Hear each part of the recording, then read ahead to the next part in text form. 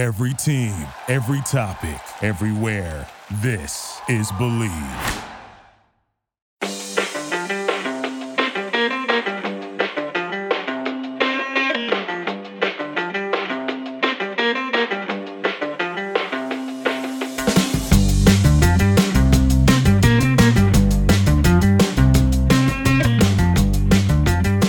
Welcome, everyone, to another episode of Revolution Recap. Another week, another frustrating result for the Revolution as they walked away with a single point Saturday night against Columbus. The Revs appeared to be staging a comeback with goals from DeJuan Jones and Adam Buksa in the final 20 minutes of the game, but Eric Hurtado scored an equalizer in the 89th minute for Columbus, ending the game in a 2-2 draw. I'm Greg Johnstone. Joining me today from the Trifecta Network, it's Tanner Rebello. Tanner, how are you doing? I'm doing well. Tough game for the Revolution, but can't complain personally. Yeah, well, I certainly can complain. I think the Revs have had such a difficult start to the season. I think I was really looking forward to 3 points today, and it seemed like they were making their way back. It seemed like a game that they might be able to build some momentum and kind of a win that is kind of a turning point of the season. It was just a really dramatic come from behind game, and then it all kind of fell apart in the final few minutes. So another frustrating game for me personally. It felt more like a loss than a draw. But Tanner, that aside, what was your key takeaway from tonight's game? That the Revolution didn't have a shot on net until the 67th minute. They had 2 shots on net total. They didn't do enough to be dynamic offensively. They weren't quick enough. I thought the game plan was poor. I didn't think the second half adjustments were great. 67th minute, Bruce had to really sort of shuffle the lineup a bit. He put Matt Polster at center back, took Andrew Farrell out, played DeJuan Jones a little bit higher up the field, Brennan By a little bit further back. They were both on the right side. Henry Kessler was sort of playing like center back to the left side of the field. It was unique to see, and they scored 2 goals with Matt Polster as their center back. The best the team looked all night was with Matt Polster at their center back. That's my biggest takeaway, is that Matt Polster at center back was the best he looked all night. Yeah, and there's a bit of a asterisk, I say, because that was when they were pushing up and it seemed like Columbus was pushing back. But yeah, it's interesting how I think this game we saw a little bit of good Bruce Arena tactics. I know he's been taking a lot of heat this season about making the wrong moves and his tactics being all wrong and not being able to adjust. But they did a really nice job of adjusting in this game. He swung DeJuan Jones over to the right side. He put Emma Boateng on the left side. He kind of dispensed them both on, opposite wings. And that really paid dividends, and they really staged a beautiful comeback there. It seemed like he really got this offense to click in the final 15 to 20 minutes or so, when in the first 65 minutes, it was completely dormant. And I just want to kind of point out, too, that Carles Gil had a pretty good game, but only 1 chance created. I think without Gustavo Bo there, we got a listener question that, and I want to credit whoever sent this. It was a Porter on Twitter. He says, really felt like we missed Bo this game. I think that they lack that kind of secondary threat, because when Carles Gil has the ball, it just seems like teams like Columbus are just zoning in on him, and they're making you beat you another way. They take away the middle of the field, they take away Carles Gil, and really the only option the Revs kind of have is going down the wings and crossing inside, which is dangerous for Buksa, but when it's not working, it's not working. So just a really frustrating first 3 quarters of the game here offensively for the Revolution, not really thrilled. And I think when Gustavo Bo comes back and you have that kind of X factor who can, you have to close him down, you can't give him space to shoot, that's going to open things up for Carles Gil. Yeah, I think they were missing Bo. I think they were missing that sort of person that's just willing to take a shot. They didn't take a shot, and the shot wasn't on net until the 67th minute.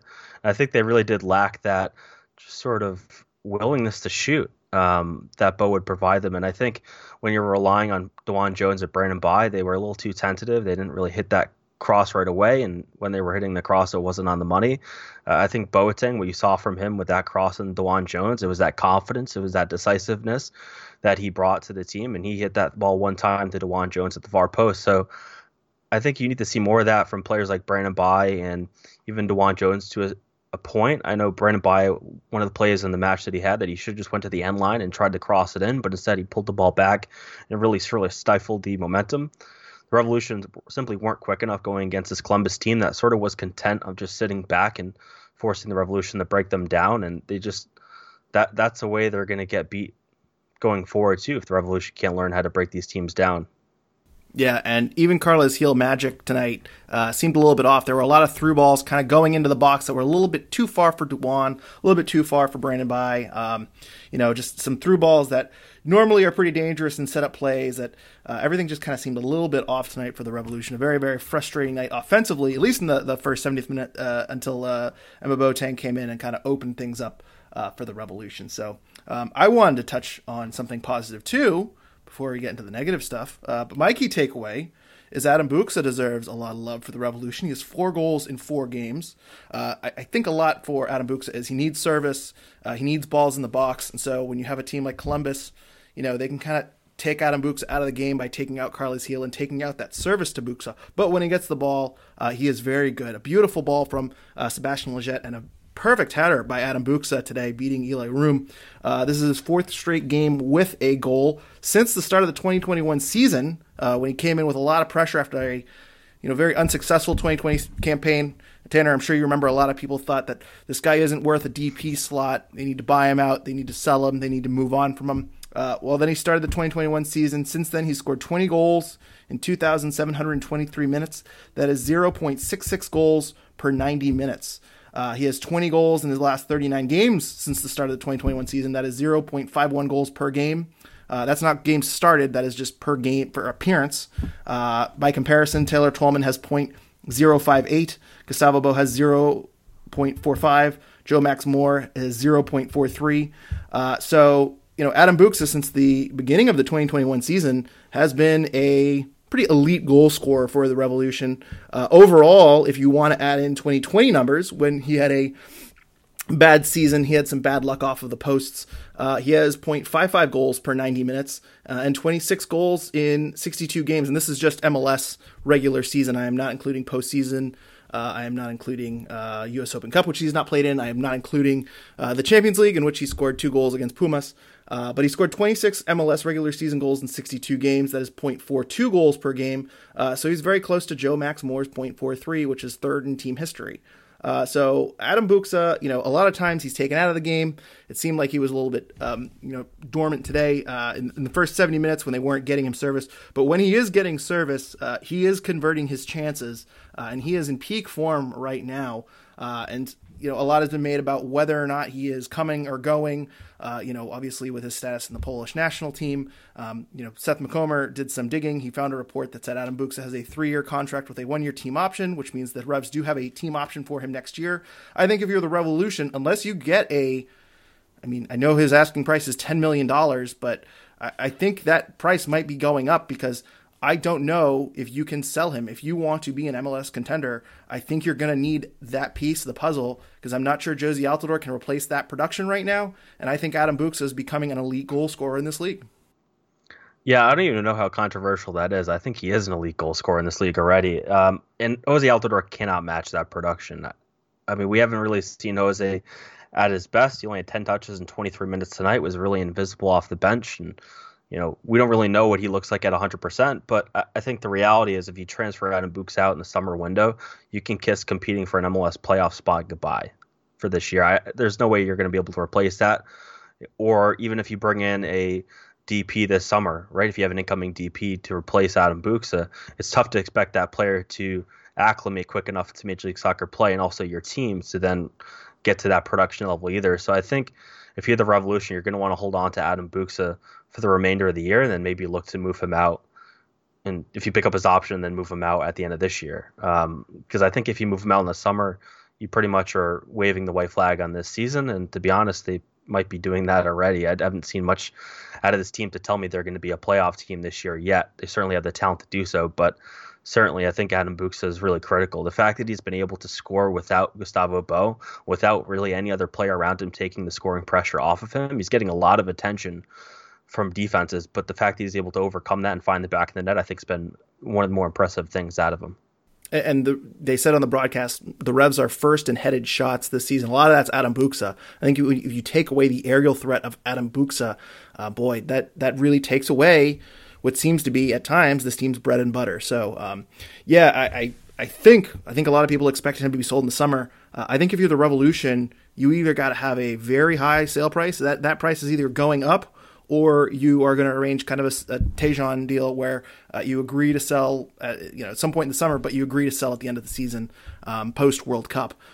Maybe that's in the works, but I think we came into the season thinking it's a foregone conclusion that Buksa is not here long, similar to Matt Turner. But I think he is too valuable for this team to get rid of anytime soon. So, Tanner, we wanted to start with kind of some positives, kind of some other things, because there is one big elephant in the room, and his name is Omar Gonzalez. Omar Gonzalez came in late in this game to kind of see it out. The Revs took a 2-1 lead. They had taken off Andrew Farrell for an offensive substitution for Josie Altidore at some point. I believe it was Josie Altidore. They took off Rivera and Farrell for Altidore and Boateng, I believe, at the same time. So they had one center back in the game. They had Polster playing as a center back, as you mentioned earlier, and they decided to put on Omar Gonzalez. And sure enough, Omar Gonzalez's man, who he was defending, scores in the 89th minute. It was not a good look for Omar Gonzalez, who continues his struggles this season. We have a handful of questions, but I am going to start here with O Dragon Slayer on Discord. He says, Arena feels like he's trying to make a point with Omar. Why? He doesn't deserve to wear our colors. He's always been terrible, and tonight Bruce cost us the game by putting him in. It was a useless substitution. So, harsh, criticism aside, I don't think I go too as far with some of those comments, but I think it's worth bringing up the question if you agree or disagree with Bruce's decision to bring on Omar Gonzalez tonight. I agree with his decision to do it.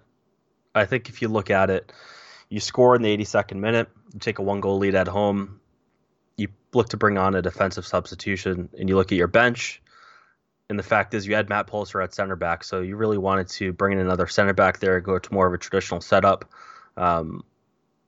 And if you looked at your bench, you would have looked at it and said, well, John Bell isn't available. Omar Gonzalez is. Omar Gonzalez has a lot of experience, both in Major League Soccer, on the international stage. You put him in and you're paying him, what probably is a considerable amount of money as well. So, I don't blame Bruce for making the substitution. I think it is a tall ask to ask Omar Gonzalez to be in that spot. He hasn't had a lot of success this year. He has really no confidence, and I don't think he had any confidence going into this game. So I think it's a tough spot for Omar Gonzalez, but I don't blame Bruce for making the sub because it makes sense logically to do it. I agree with everything you said. And the other thing, too, that I think I feel Omar is, I know Sean has hit on this a million times, that he's very slow and he doesn't work in a four-man back line. And I think Omar Gonzalez, the place where you want him is, you're taking off an offensive player and you're putting on Omar in a five-man back line. You have a more defensive bodies and you're parking the bus. And, I think we saw earlier in the season, Andrew Farrell, one thing he does well is recover for players and recover when a defender misses something or when someone's a little bit too slow. Andrew Farrell has good recovery defense and good, emergency defense.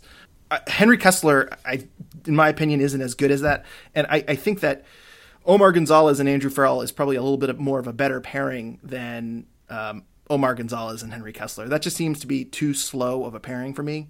I think Omar Gonzalez paired with anyone really is a little too slow. But I think it was just, we saw the Omar Gonzalez-John Bell pairing not really work. And John Bell was fine last year as a backup center back, and it just seemed like he didn't really work well with Omar Gonzalez. So I think you had to play Omar Gonzalez for all the reasons you said. It's a personnel issue. John Bell wasn't available tonight. You have no other center backs available tonight. If you want to put on a center back, you have to go with Omar Gonzalez. So the question of do you want to put on another center back makes a lot of sense. The answer is obviously yes. But Omar Gonzalez has had such a rough spell. The last time we saw him, he was being pulled at halftime. I think David Civilian said on Twitter, it was the right move, but it's not the best personnel. And I think that's the best way to put it, where, I don't think Bruce had an option. I think Bruce had to put on Omar and hope for the best, and it just did not work. Yeah, I'm curious to know what Bruce thought, really, of Omar Gonzalez last year with Toronto, because he wasn't very good with them. So I don't know what they really thought they were going to get out of him. And this is the case where Bruce, the the sporting director is impacting Bruce, the coach, right? When you look at that bench and you see Omar Gonzalez, he really didn't have a choice tonight, unfortunately. And I think when Omar Gonzalez was brought in, one of the thoughts that we had was, the three center back playing all together. Just based on what Omar had done with Toronto, there really wasn't an expectation that he'd be playing key moments for you. And I think when they brought off, you look at it and you're like, they brought off Andrew Farrell because they were chasing a goal at home. Makes sense. So everything made sense, I thought, from the way Bruce approached his substitutions tonight. But it ultimately, Omar Gonzalez is not good enough to play in Major League Soccer anymore. I don't know what he gives you, and maybe it is. You have to play him with two other center backs for him to be useful for you. But you're likely spending a lot of money on him in terms of salary, and I think it could be used elsewhere. Certainly a questionable roster move for Bruce Arena, and there's still time, obviously, for Omar Gonzalez to show that he's a capable player in this league. But last year in Toronto, you didn't see it, and now to start with the Revolution, you don't see it. So it's a tough one. Yeah, I think the signing of Omar Gonzalez certainly is to be questioned more and more each time we see him. And I try not to slam players too much to say, they don't belong on the team or they don't deserve to be on the team. But I'm not sure we've seen a positive game from Omar Gonzalez, and it's very, very frustrating to see it time and time again. So we did get a comment here from Chris Johnson on Twitter. He said Arena always has kept defenders. He knows on the pitch too long. One of his major flaws is coach, and we're seeing it here with Omar. And again, maybe that's sporting director Bruce bringing down Coach Bruce, as you said. I like that as well. We did get a handful of questions from Dewan Seas and Josh Nye. Matthew Korzak asking, why is Omar in New England still? We're getting a few of those people that are ready to see Omar Gonzalez leave sooner rather than later. We don't know his contract number yet, so we don't know if this is an okay contract or a bad contract. Doesn't take an international roster spot, but Tanner, in your opinion, do you think the Revs need an upgrade at center back? Do you think Omar is going to ride it out? Do you think John Bell might come back and replace Omar as the third center back? What do you think is the long-term plan here?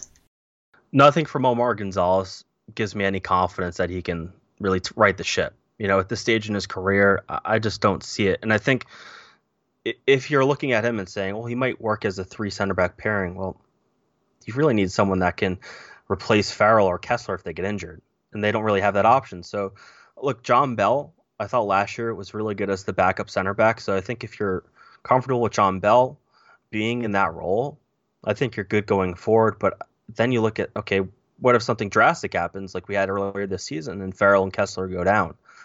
Then you look at it and say, well, you're going to need another center back. So I think it's fair to look at this and really say, all right, you might have to do an interleague trade or something like that to bring in another center back. Agree 100%. And I want to also mention one more comment here. We got a million Omar Gonzalez comments, so I'm going to try to run through these as quick as I can. But Seamus Magoo did say, so with Bell out injured, we effectively have no backup center backs, which again, harsh on Omar, but I got to say, I think it's a little bit fair. So there's a really big depth problem at center back. It was there last year, but John Bell was able to hold his own, and it's somehow gotten worse with the addition of Omar Gonzalez this year. So I'd be curious to see if John Bell, when he comes back, if he moves up over Omar Gonzalez in the depth chart, if he's making the 18 instead of Omar Gonzalez, but we will find out. Also, it should be noted that Sam Minton asked in the post-game presser the thought process behind bringing Omar Gonzalez on. Sources have told me that Sam Minton got a very strong Bruce Arena stare at that question. Bruce Arena did not like that question too much. But Bruce said that, quote, you're at the end of the game. You have a goal lead. You went from 3 to a back 4. Common sense, safety. It shouldn't backfire the way it did. So there's a reason for that, as in the sub. So that kind of echoes what we said. Tanner, just trying to go from a 3-man back line to a 4-man back line, kind of moving Polster back into kind of his normal position, a little bit more structured, and it just backfired. So Oscar asked us on Twitter if Bruce refuse to accept his mistake in picking up Gonzalez, showed up to give up the goal, which again we kind of talked about. Probably not a good addition in the offseason. I think Bruce is starting to realize that Omar Gonzalez is kind of not turning out well. I think he kind of regrets that decision. And anything else to add on that? We've kind of covered that a little bit. Yeah, I'm sure he regrets his decision, but also I think he looks at it and says we're 10 games in or so, and there's a lot to be played here. And maybe he thinks maybe you can get something out of Omar Gonzalez and that he'll rebound. But I don't know. It's tough to say that, right? Like, and I think Bruce also looks at his bench tonight and was kind of forced into making that decision, like we said. So it's a tough one because I think Bruce had his hands tied. And again, Bruce, the general manager, tied the hands of Bruce, the coach. I wish there was a better center back signing in the offseason, but it is what it is. So we have some other questions here. We've kind of covered a little bit, but Tristan Price says, can you simultaneously give coach credit for a formation switch that produces 2 goals and also criticize him for going back to the previously bad formation and adding in worse defenders? I think we've done that. I think we've given a lot of credit for his changes in the 70th minute. I know a lot of people are going to criticize the Omar Gonzalez sub. Again, I think that was a good substitution with not good personnel. So I've criticized Bruce's tactics a lot this season. I think today he got most of his decisions correct. But I certainly understand the criticism from people who want to criticize it. Andrew asked this question, why is Bruce subbing on Omar to lock out the game? He had great subs with Boateng and Josie to grab the winner, but we throw it away with Omar coming on. Why force on one of the worst center backs and leave? Omar must have blackmail on Bruce at this point. Paulo also says Bruce got it wrong with some of the subs tonight. He disagrees with us. John Pilkington, what is it going to take for us to never see Omar again? Should I just turn off the TV or leave when he takes the field? No, don't turn off the TV, John. You don't know if the game's going to end in a draw or a loss. You know, if we have a 1-goal lead, you know, there's still 1 point up in the air. I don't know what it's going to take for him to leave the Revs. I don't know if they could, because I can't imagine there is a trade market for this point. And who knows if he has a 1-year contract or a 2-year contract, God forbid. But I would imagine he's going to stay on the roster throughout the remainder of the year, unless it's a salary dump type move, because there's no roster rule benefit to buying out Omar Gonzalez. His salary still counts against the cap, so there isn't going to be much of a chance for him to leave the team. Am I right with that, Tanner? If you could pay someone to take him off your roster, I think you do it. But I just don't know if there's going to be a team that's willing to do it. Maybe a team that's not going to be competitive and will be willing to take on salary to, you know, if you willing to give him something in addition to that. But I think Omar Gonzalez is going to be on this roster for the entirety of the year, unfortunately. And for context, Toronto traded Dom Dwyer to Dallas, and they added the number 3 pick in last year's Super Draft to take Dom Dwyer. And Dom Dwyer was on a very low salary. I think he was like on an $80,000 or $90,000 salary. I imagine Omar Gonzalez is at more than that. So, I mean, I would just rather write out Omar Gonzalez or buy him out next offseason than trade like a first-round Super Draft pick to get him off your books. Unless there's a scenario where you think by clearing up that space, you can acquire something that's going to help you compete for an MLS Cup this year, then I wouldn't do it. But if there's that opportunity that somehow you think it puts you over the top by acquiring a player with that money, maybe you do it. But yeah, it's hard to envision that. You'd have to be out of senior roster spots. And even then, yeah, I feel like you'd have much more of a chance of trading Brad Knighton or Earl Edward. You know, there's got to be someone else easier to move where you don't have to cut him, or I guess you could just cut him and you know, have it count against the cap and free up the roster spot. But and I think that's what they did with Gabriel Somi. They cut him midseason, and so they had to pay out his full salary. But yeah, I would imagine Omar Gonzalez is staying on the roster, but maybe his playing time will be diminished. And then Mike Kennedy says, is Omar Gonzalez subverting the Revs from the inside? Okay, but really, why bring him on in if these mental or positional mistakes keep happening over and over and over? What does he have on Bruce? Just frustrated these mental mistakes are costing points. And again, we kind of covered this a little bit, but I did tweet, how do we know that Omar Gonzalez is not an inside agent for TFC? TFC in the MLS standings is... you know, they're tied with the Revs right now, so maybe he's a double agent here. I think he's trying his best to his ability. Gustavo Lopez also said, how much of this is Bruce's fault? We did get a comment from Cody Hall who said 49% he signed and played Omar, despite plenty of evidence to date that he would do exactly what he did tonight. But Omar probably keeps saying he can do better. I think that's fair. I think you can blame Bruce, the GM. I don't think you can blame Bruce, the coach, too much for putting him on. I don't think Bruce, the coach, had any options tonight, unless they, as I say, like they don't even really have like a big body, like midfield. Like a Wilfred Zahibo type to kind of maybe move back and kind of shift back to the center back position. I guess you could have stuck with Polster back there, but I think that's a lot to ask Polster. And, if you're not going to put Omar Gonzalez in that spot right there, there's not a whole lot of reasons why you should be carrying him in the 18. So the third best center back on the roster tonight was Matt Polster, which I think that says something. But I think if you're going to look at that move in the 84th minute and what else could you do instead of that, maybe it's Maciel. That's the only option I could think that maybe you can sort of slot him in and go more add another defensive midfielder to the mix. But still, it doesn't make sense. You'd bring on a center back when you have a lead. So yeah, your only other defenders in this game, I guess you could have brought on AJ De La Garza. Could have. Yeah, you had Spalding as a left back. Yeah, I'm at a loss for words. I think Bruce, that was the move he had to make, and it was just not a good move. He didn't have any good cards to play in that situation. So, Tanner, we've been overwhelmingly negative. Is there anything positive you want to talk about before we move on to some other listener questions? Yeah, Emma Boateng to me was a game changer, and he's been a game changer. He's a super sub for this team. He was it last year, and he is it this year as well. The second he came on the field, you just saw his decisiveness. He was quick. He was smart.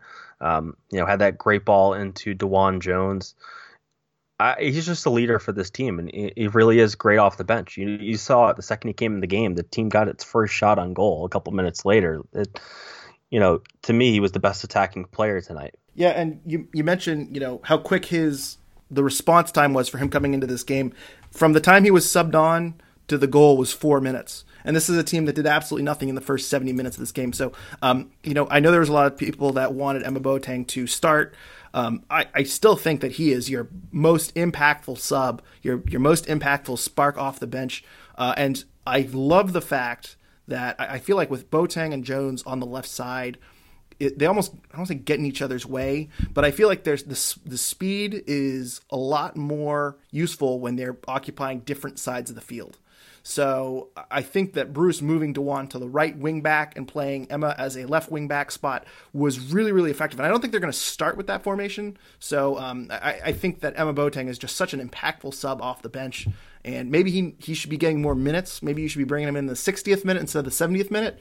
I'm splitting hairs at this point. But Emma Boateng is... they're really getting a lot of value out of him because sometimes this offense is just running in place and he's able to kind of unlock everything. So also another positive here, Tanner, that we were talking about pre-show that I think should be worth noting is that this is the second time this season the Revs have had back-to-back games with points. They won last week. They've tied this week. First time they've done that since the first 2 games of the season. I technically that is a positive. So good for the Revs. Yeah, the way I would spin it, it's momentum, right? It's an opportunity for momentum. It'd been nice to get a back-to-back wins for the first time this year tonight, but that didn't happen. But at least they're building momentum going forward. It's so weird to say they haven't won back-to-back games this season, but they've only won 3 games. They've won 3 games in 10 matches played. It is a very bizarre season compared to last year when just everything seemed to be going right. They weren't making mistakes. They were winning games. Every game you expected to win. Yet to win back-to-back games. So I know we were talking about positives, ended up being a negative, but we can a little bit of momentum going into the U.S. Open Cup against FC Cincinnati. Maybe I guess it won't be 3 wins in a row, but maybe 3 remotely positive results going in a row. Momentum, right? Yes. Tanner, you know what else? I have one more positive I want to talk about. That is that you can save 15% off your order at Golasso Kits by using promo code RevsRecap. That is right. Golasso Kits, our sponsor, their mission is to bring unique vintage jerseys to your home and with a catalog of jerseys, jackets, scarves, and more from clubs and national teams from over 80 countries in the world. They have some Revolution merch. They have teams from all across MLS, all across Europe, every national team. Get ready for the World Cup later this year by checking out Golasso Kits and buying some merch for your closet. And if you're not sure what you want, you can check out their mystery kit packages where you can enter in the size and the style of jersey that you like, and Golasso will surprise you with the kit of your dreams. So go check out GolassoKits.com for their full selection, and make sure you follow them at Golasso Kits on Twitter and Golasso Kits on Instagram. They post weekly with new updates to their inventory, and when you find something you like, use promo code RevsRecap to save 15% off your order. That is promo code RevsRecap at GolassoKits.com for 15% off your order. Links and code are in the show notes. Tanner, let's get to some negatives. Do you have any other negatives we haven't touched on today? Or was Omar Gonzalez the only bad player on the pitch today? I thought there was ineffective players on the pitch. I thought Ozzy Altidore off the bench was largely ineffective, only 10 touches in 23 minutes. I know Bruce says he's not at 100% yet, but we haven't really seen anything out of Ozzy Altidore that tells you he's going to be an effective player for the Revolution this year. Obviously, it's tough to say that without knowing what he look like at 100%, but let's say he's at 80% right now. I don't know. I haven't seen much out of him that tells me that he's going to be able to replace Adam Buksa. In fact, I haven't seen enough out of him that tells me he's a good backup striker. In fact, I would say Justin Rennick should be playing over him as striker.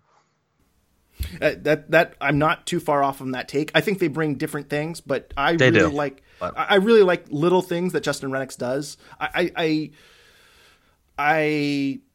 This might be a hot take. I feel like the Revs kind of miss a Teal Bunbury type of forward that like gets involved in the press, hustles, kind of does some of the dirty work, and Justin Rennick does a little bit of that.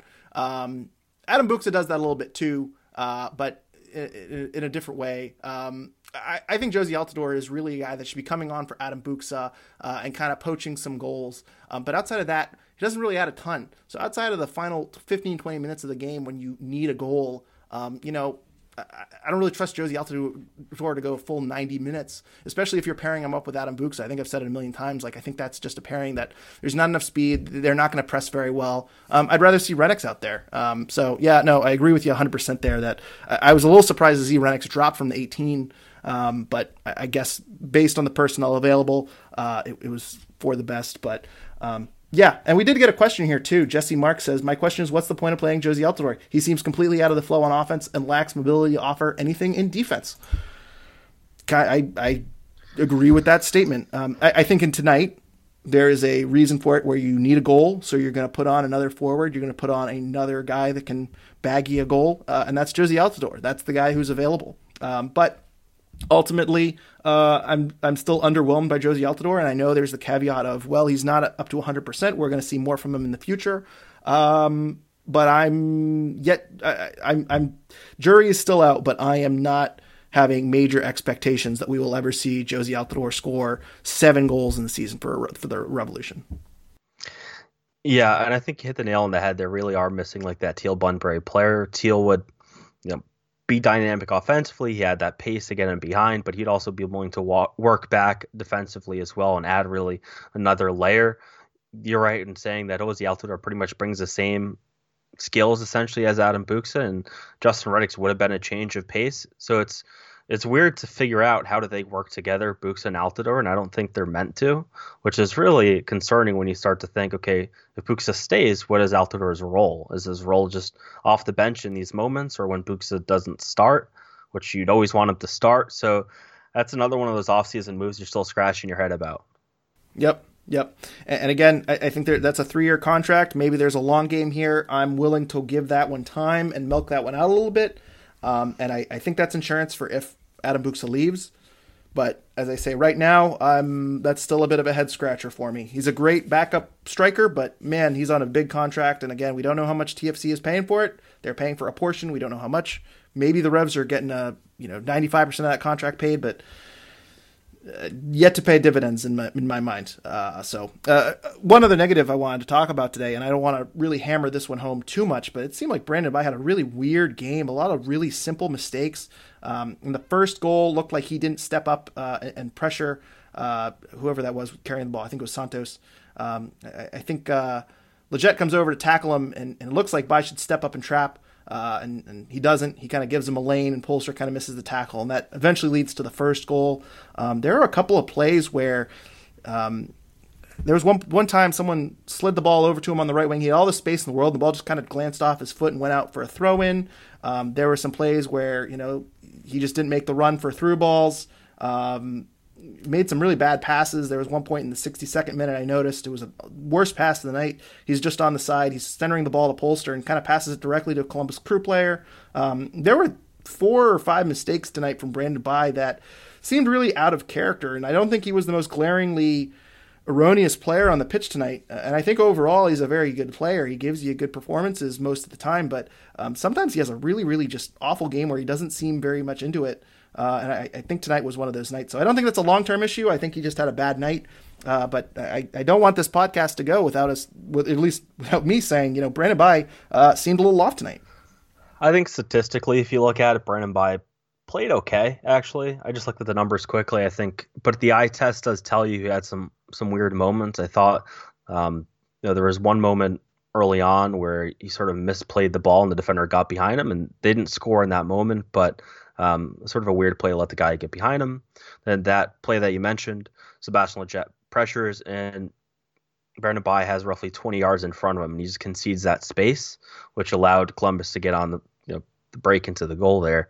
And then there was a couple moments offensively where he should just went to the end line and sent in the cross, but instead he decided to cut the ball back and move the ball backwards instead of making that quick play. And that sort of was one of the reasons why the Revolution were ineffective offensively, is because they were just taking too long and not being quick about it. So I think statistically Brandon Bai had an okay game, but there's a couple moments with the eye test that just didn't pass the test. Yeah, I appreciate you mentioning that moment in the 10th minute where the Crew, it was really the first big chance of the game. They kind of break him down the sideline, and it leads to a shot over the bar. It seemed like in the first half, too, the Crew, when they were countering, they were going at Brandon Bai a little bit. They were attacking the wings. And Brandon Bai just, I don't know, some kind of seemed a little bit off with him tonight. But if you look at the stats, amazing game for Brandon Bai. 84% pass accuracy, 3 chances created, 94 touches, 4 for 4 on dribbles, apparently. He was dispossessed 4 times, but he was 7 for 11 on ground duels and 6 for 8 on aerial duels. So that is an amazing stat line for a guy that I did not think was that impressive tonight and had some kind of real mental lapses to the point where I was wondering if he was sick or something.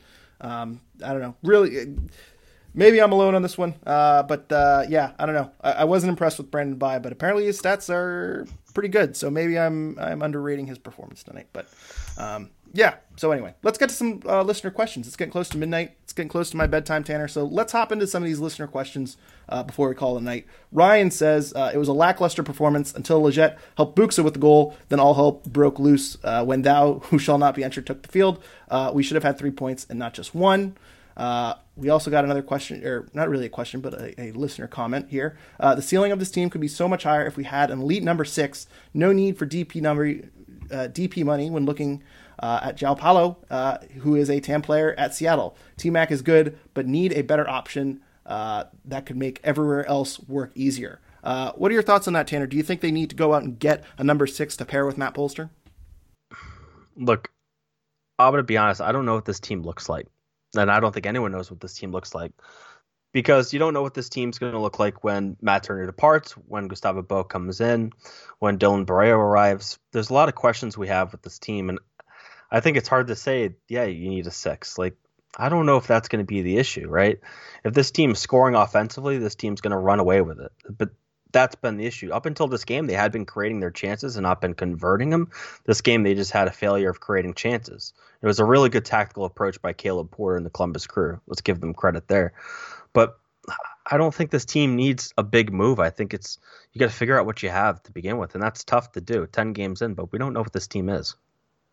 And I'm also going to say, I think I'd like to see a little bit more of Maciel too. I'm sure when Maciel gets healthy, I'd like to see him pair with Polster for one game. I think that defensive midfield position is a little thin. I think Tommy Mack was fine tonight. I know a lot of people don't like him. I know a lot of people don't want him starting. But if Maciel turns out to be a reliable starter and Tommy Mack is your backup 6, I don't hate that. So, yeah, the list is getting long. I will say that.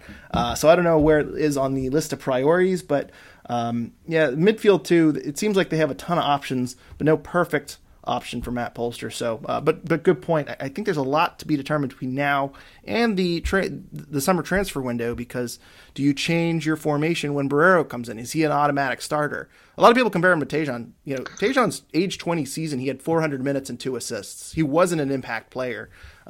So, maybe Barrero comes in and needs a lot more seasoning before he hops in and plays day one. So, That's a big question mark on how that's going to look. Is Adam Buksa sold for $15 million or $12 million?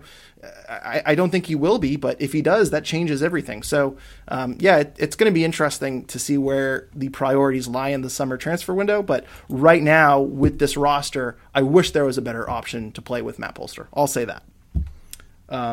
Anything to add before I move on?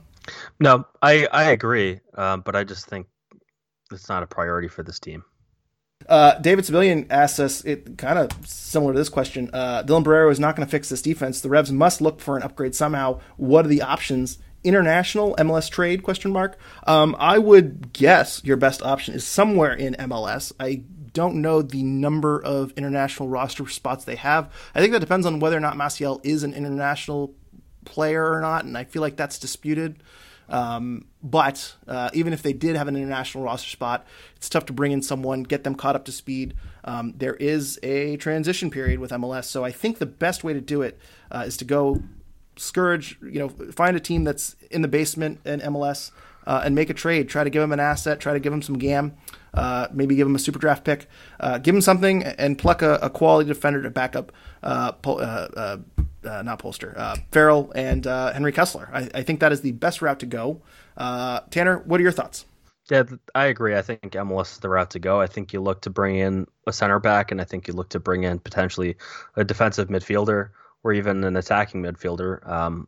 The reason why I say that, right, like Maciel could slot in, and then maybe Tommy Mack comes off the bench, so you really don't know there. I guess it depends on how high you're on Maciel, but I think MLS is going to be the way to go, and I think that's Bruce knows that. Like, you make international acquisitions in the offseason, this isn't the time to do it. So I think MLS will be the way to go. Quick question here, Tanner, because I know you are probably the best guy to ask about Revs 2. Is there anyone at Revs 2 that you think might be someone that they should consider moving up and signing to an MLS contract? Again, they would need a supplemental roster spot. I need to double check to see if they have one. But hypothetically, if they did have one, is there someone who is available at Revs 2 that you think might be able to kind of fill a depth slot for them? Maybe a Michael DeShields or Sean O'Hearn or someone like that. Sean O'Hearn's rights are with TFC, but you get my point. Anyone that might be ready to make the jump? Honestly, no. I think Marcos Diaz, who would need an international roster slot, actually. I've only seen 45 minutes from him. He made his debut for Revs 2 last weekend. But what I saw out of him immediately, I think his talent is going to be Major League Soccer. I think he's way above MLS Next Pro. Just in those 45 minutes, I could tell this guy is going to be a force and could be an impact in Major League Soccer. The reality is that you need to open up an international slot and all of those things to bring him in. I think other than that, you have a lot of academy players who maybe down the road could be an impact, but I just don't see anyone that's ready to jump in and help this MLS side at the moment, unfortunately. And that's a tough spot to get into, bringing someone up to MLS and throwing them in right away. I know a lot of people want to see Noel Buck come in and make an appearance, and it's just really hard when you have a very young player who's getting accustomed to the league. Even if the talent is there, it's really tough to kind of throw them into a situation where you need to save the season. That's a really tough position for young players to be in, so will be interesting. We did get a comment pregame from Teal Forever, who wants us to take a minute on this week's show to appreciate how well Revolution 2 are doing and what it means for the club going forward. Tanner, as I say, you're one of the few guys that is a beat guy for Revolution 2. You cover them inside and out. Talk about Revs 2 and how well they're doing this season. Yeah, they're undefeated. Unlike the first team, they have a backbone, which is a little strong to say, but this is a team that's able to come back in games, see it out, not concede goals in the final 15 minutes, which has plagued the first team. They don't have Omar Gonzalez on their team. No, I think it's a positive for them. Jacob Jackson's been really excellent in my opinion. Big shot stopper. Obviously was the first round pick for the Revolution. Makes big shots. He's looking to distribute the ball. Been very impressed with him. Ben Ravino, who was the second round pick for the Revs, he's had some issues at center back. I think he's still adjusting. But Jack Panatu, I definitely mispronounced his last name, but he's looked really good. Revs Academy player. Esmir's looked really good in the midfield. He was called up to the U.S. Youth National Team for their training camp. Like I said, Marcos Diaz has looked good. Ryan Lima's looked good. So they get a lot of really good players, I think, for Revs too, and they've been excellent to start the year. But wins and losses do not matter for this level. It's all about the development of players. And I think if the Revolution can sign one or two players out of this team this year, I think that's a win. Whenever you can advance players, right? I think that's really important. Well, and they've had 3 in 2 seasons with Spalding, with John Bell, and with Maciel. And you might say, well, none of those guys are high impact guys, and that's true. But they're filling supplemental roster spots. They're filling out spots on the 18. That's important when you're able to bring in a guy on a team friendly contract by promoting them from Revs 2, and then you don't have you can promote John Bell instead of re-signing Michael Mancien and Delamay and saving all that money and saving international roster spots. It gives your teams a lot more flexibility for the top end of the roster when you can go out and be a little more aggressive at signing free agents and using GAM and TAM and international spots elsewhere. So, even if they aren't superstars, even if they're just depth pieces, there's a massive benefit, and it's helped the team so far. And as you say, if there is someone, Marcos Diaz, if this guy turns out to be legit, that is a massive plus for the team if they're able to get a surefire starter to help them years down the road. And let me just plug right now our interview with Remy Roy from this past Wednesday. If you've not listened, please go back and check that out. We had a lot of very interesting conversation about the Revolution scouting department, their newest signings, et cetera, and Revs 2, and how that's impacted the Revs and their focus. So please go check that out right now. So had to plug that real quick. If you haven't listened, please go back and make sure you do. Let's get back to the disappointing first team here, Tanner. Randy says the 3-5-2 was nerve-wracking at times, but definitely seemed to help us offensively. Could that be a solution for us while we wait for Bo and Barrero to take the field? And then he also adds, assuming Bruce can get over his desire to shoot the team in the foot by playing Omar Gonzalez. Everyone taking shots at Omar Gonzalez tonight, probably rightfully so. But, Tanner, what are your thoughts on the 3-5-2, and do you think that could be a solution for the Revs long-term? Yeah, just circling back to Revs 2, though, quickly. Noel Buck was another player that came through Revs Academy, Revs 2 signee, and then homegrown signee. Sorry, Noel. Forgot about Noel. But yes, absolutely. And yeah. Colin Verfurth. Well, no, never mind. But Noel Buck. Yes, that's true as well. Sorry, what was the question again? I just spaced out on that. we had so much fun talking about Noel Buck. The 3-5-2 was nerve-wracking at time, but seems to help us offensively. Could this be a solution for us while we wait for Bo and Barrero to return? I mean, if Buck returns next weekend, you don't have to wait at all. But Bo returns. Yeah, so if Bo returns, the formation was great when you're chasing, right? When you're chasing a goal, I think it worked really well. I think if Boateng's on the field and you can have Jones on the other side, that's great, like you mentioned. It's not a formation I would probably deploy often, but it depends on the matchup. It depends on where you are in the game. I think it was effective enough. They scored 2 goals. They were ineffective for the entirety of the game other than that moment. So maybe if you face a team that is going to put numbers behind the ball and basically park the bus on you, maybe you deploy that formation to try to combat it. I don't know. I think 4-man is the way to go. I think long-term, that's how you're going to play. And so I don't think you want to make that significant of a formation change. But I do think offensively, as you say, when you're pushing for a goal and you want to go into ultra-attacking mode, taking out a center back and putting one more body up the field is definitely going to be a positive. So I bet we see that more in late-game situations when they're pushing up. I'm not totally sure if I trust the 3-5-2 completely yet to maybe start a game with it. Maybe it depends on the opponent. Maybe if we have an inferior opponent at home or something like that. But yeah, and as you mentioned too, it's a very good point. Gustavo Bo might be back next week. Bruce Arena said in a press conference earlier this week that he was not going to play tonight, but he is about a week away. So I don't think we're going to see, maybe we won't see him start. I feel like they would ease him in. There's usually an easing in game and then maybe a start. It seems like that's how Bruce Arena has been playing it in recent years. But yeah. I don't think we'll see the 3-5-2, but maybe. Eric also says, what do we think of Bai, Polster, Kessler back 3? Cyril saying Brandon and Dwan on the same side. I guess it worked.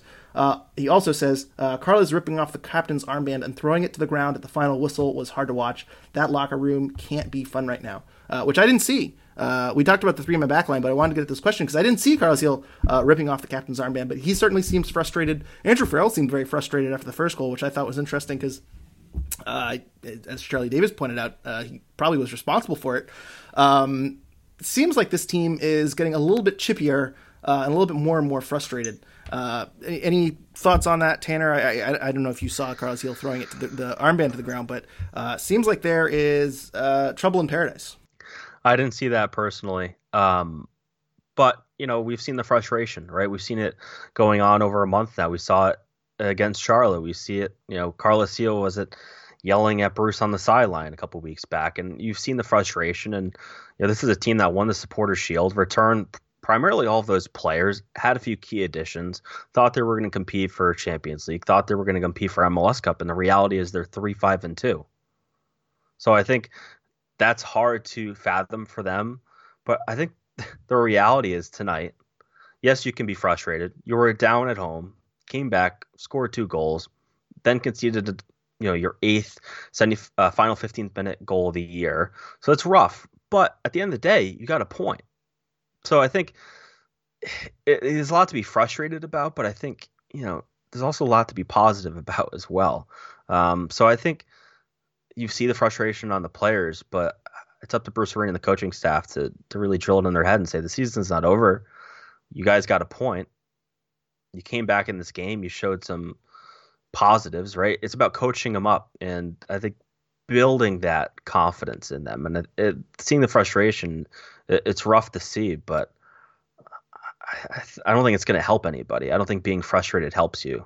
I think it just sort of spirals out of control, and that frustration builds and it turns into anger, and maybe you don't play as well for the coach because you're angry about it.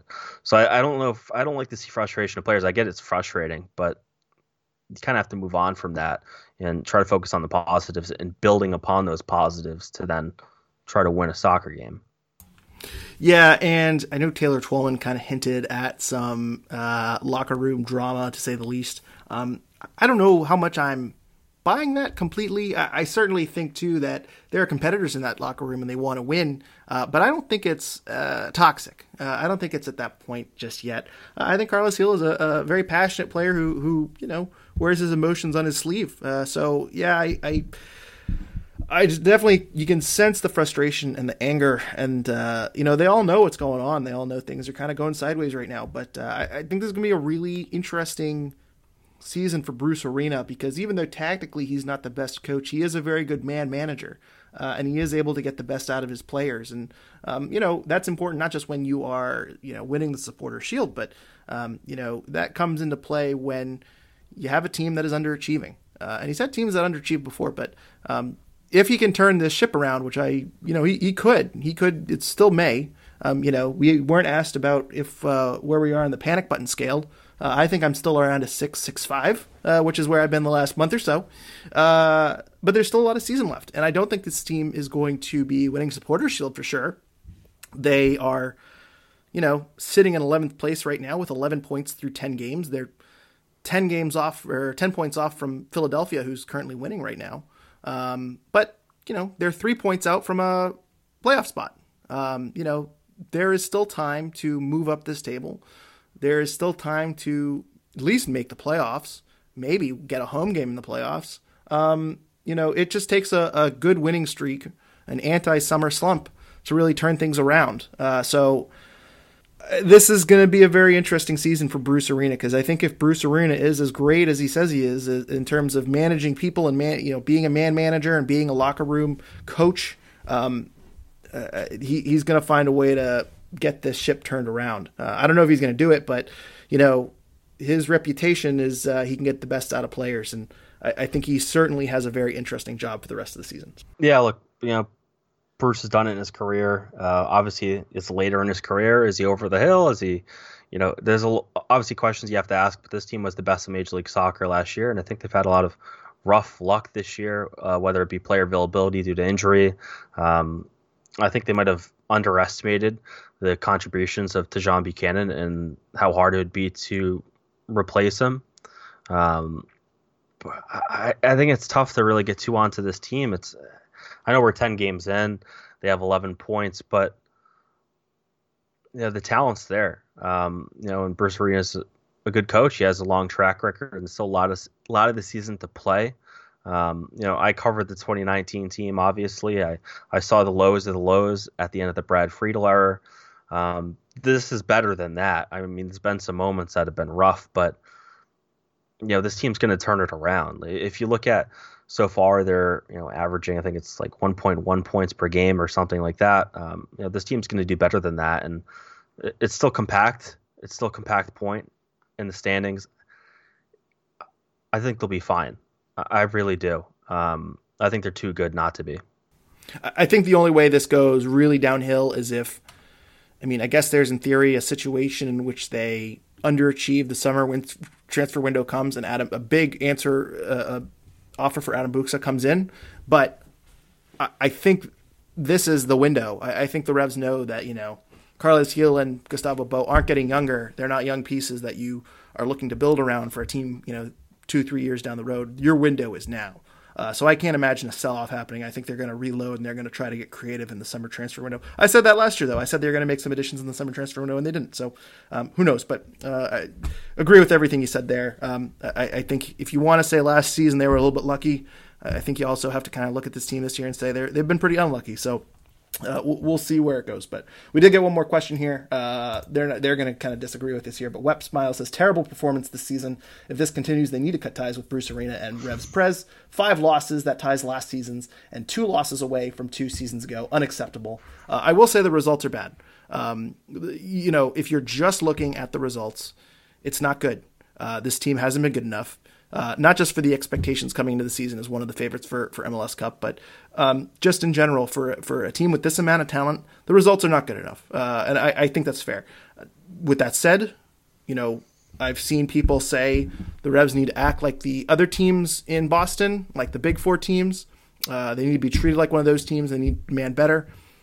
I can't think of a single time the Red Sox, the Patriots, the Bruins, the Celtics ever fired a coach 10 to 12 games after winning Coach of the Year the previous season. I can't ever remember a time one of the Big Four teams fired a coach after giving him a multi-year contract extension. I reread an article from The Athletic earlier this week, and I forgot about this point, but it was a survey of all the GMs or the sporting directors of clubs, and they surveyed who's the best this, who's the worst this, who's the best this, who's the worst this, and they said, who's the best coach? And Bruce Arena won the most. 8 people said Bruce Arena. He is a good coach.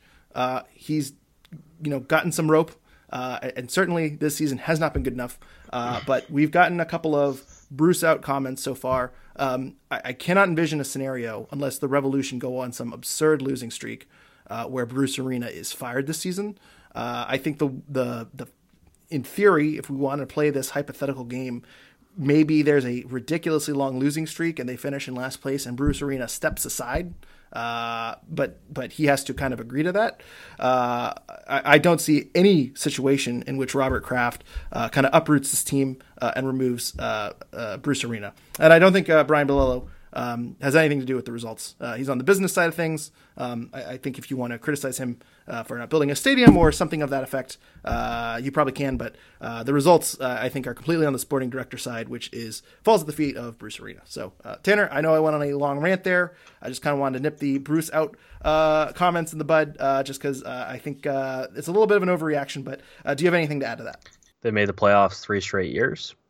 Bruce Arena, is the best coach in Major League Soccer history, the winningest coach in Major League Soccer history. And when he took this job, he took ownership of everything on the sporting side. So it all lies at the feet of him. And I think he'd be the first to take ownership of that.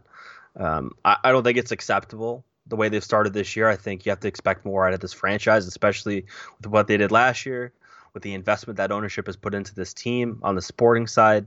Not on the stadium side, but on the sporting side, they put a lot of investment behind this team. So I think you have to expect better. I think the frustration you see on the players' faces, I think what you hear out of Bruce Arena, they expect better out of themselves, and you have to let them play it out. And to be honest, I don't think Bruce Arena is ever going to be fired by Robert Kraft. I think it's going to be Bruce deciding to leave. I don't think it's going to be the other way around, because he's a game changer for this franchise. If you tell Bruce Arena to go, or if he leaves, who do you replace him with? There's a lot of questions. You'd have to replace him with a new sporting director and a new head coach, and finding a good one in Major League Soccer is hard. It's incredibly difficult because you have to find someone that has an in-depth knowledge of this league. It's very difficult to coach in Major League Soccer. So anyone calling for Bruce's job, like, just take a step back and realize what your other alternatives are. Well, and to be fair, this comment says, if this continues, so maybe if we go a full season and we end up with 1.1 point per game, it's a little more reasonable. I still don't think it's happening. As you said, I don't think Robert Kraft will ever fire Bruce Arena. And the other thing too is, this isn't just like Brad Friedel. Brad Friedel or Jay Heaps, or any other coach previous. They worked with a GM. They reported to a GM. They could be replaced with a different coach quite easily. Bruce Arena, I mean, who are you replacing Bruce Arena with within the Revolution? Kurt Analfo, he's a Bruce guy. Dave Vandenberg, he's a Bruce guy. Shalry Joseph, he was welcomed back to the organization by Bruce Arena. All these guys are Bruce guys. If you fire Bruce, they're going to go. They're going to go with him. And I'll go a step further. Bruce Arena took this job because he knew ownership was going to put investment into the team, and they were willing to open up the checkbook for him. Bruce Arena has the funds he needs to put a competitive roster on the field.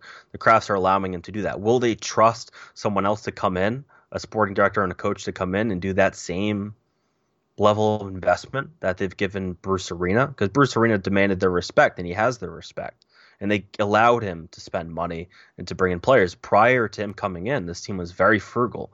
And you look at Brad Friedel, you look at Jay Heaps, and the amount of money they had on their team and the underinvestment in those teams. And you have to feel bad for those coaches because I don't think they were put in the best position. But Bruce Arena has the checkbook. He has the roster he wanted. And I think if you bring in another person to take that job, I don't know if they would necessarily have that. Yeah. It's not a coaching change; it's a regime change. And I'd be worried that Robert Kraft would say, "You know what? The Bruce Arena experience didn't work out. We're gonna revert back to what we were doing before." That's what I'm concerned about. Yep. Because who else? Who else? Bob Bradley, Caleb Porter. I don't know. I don't know who else would get Robert Kraft's attention. But anyway, we're gonna step out. And again, I this comment specifically says, if this continues, if this trend continues, people need to be held responsible. Again, I think that we're a long way from Bruce Arena being anywhere close to the hot seat. But the other thing I want to highlight too is these results are unacceptable. I don't want to excuse Bruce Arena's performance so far. He was great last year, coach of the year last year. Been bad this year. The results are bad this year. They need to get better. So I do want to say half of that comment spot on. But again, I think we want to be a little careful when we're talking about people getting laid off and fired. Tanner, I want to touch on something before we go. We'll get into final thoughts. The Midnight Riders are doing their Clean Sheets for Clean Sheets initiative again. We will leave that in the show notes. They did this last year, basically going to the Massachusetts Coalition of the Homeless for a Bed for Every Child initiative. They did this in 2021. Last year, they raised over $5,000. So again, we will leave the links in the show notes. Tanner, anything you want to touch on before we leave here today? Look on the bright side of things. It could be worse. Yes, it could be worse, and hopefully it doesn't. They 2 games in a row. They've gotten points, and we have a U.S. Open Cup game. Oh, you know what? Another positive. Maybe a Twitter Spaces, post-game Twitter Spaces, following the FC Cincinnati game. Chris and I will be doing one of those. It's a weeknight game. We typically do a Twitter Spaces. So if you're on Twitter, if you want to join the show, make sure you set a reminder to join us post-game Wednesday for the U.S. Open Cup FC Cincinnati game. Boy, I really hope we got a win for that one. That is going to be wild. There are going to be some very frustrated people on that call if it does not turn out to be a win. So, Tanner, where can people follow you on social media? They can follow me on Twitter at Tanner Rebello. And make sure you also follow the Trifecta Network as well on Twitter. Can you give out your handle for that? Yeah, at Trifecta RI. Okay. And you're on Facebook as well, so make sure you check that out. As I say, Tanner, great work with Revs 2. If you're interested in Revs 2 or just his Revs coverage in general, he does a great notebook weekly. Great coverage of the Revolution. One of the few guys that covers them week in and week out, so make sure you follow Tanner on social media. You can follow us on Twitter at Revolution Recap.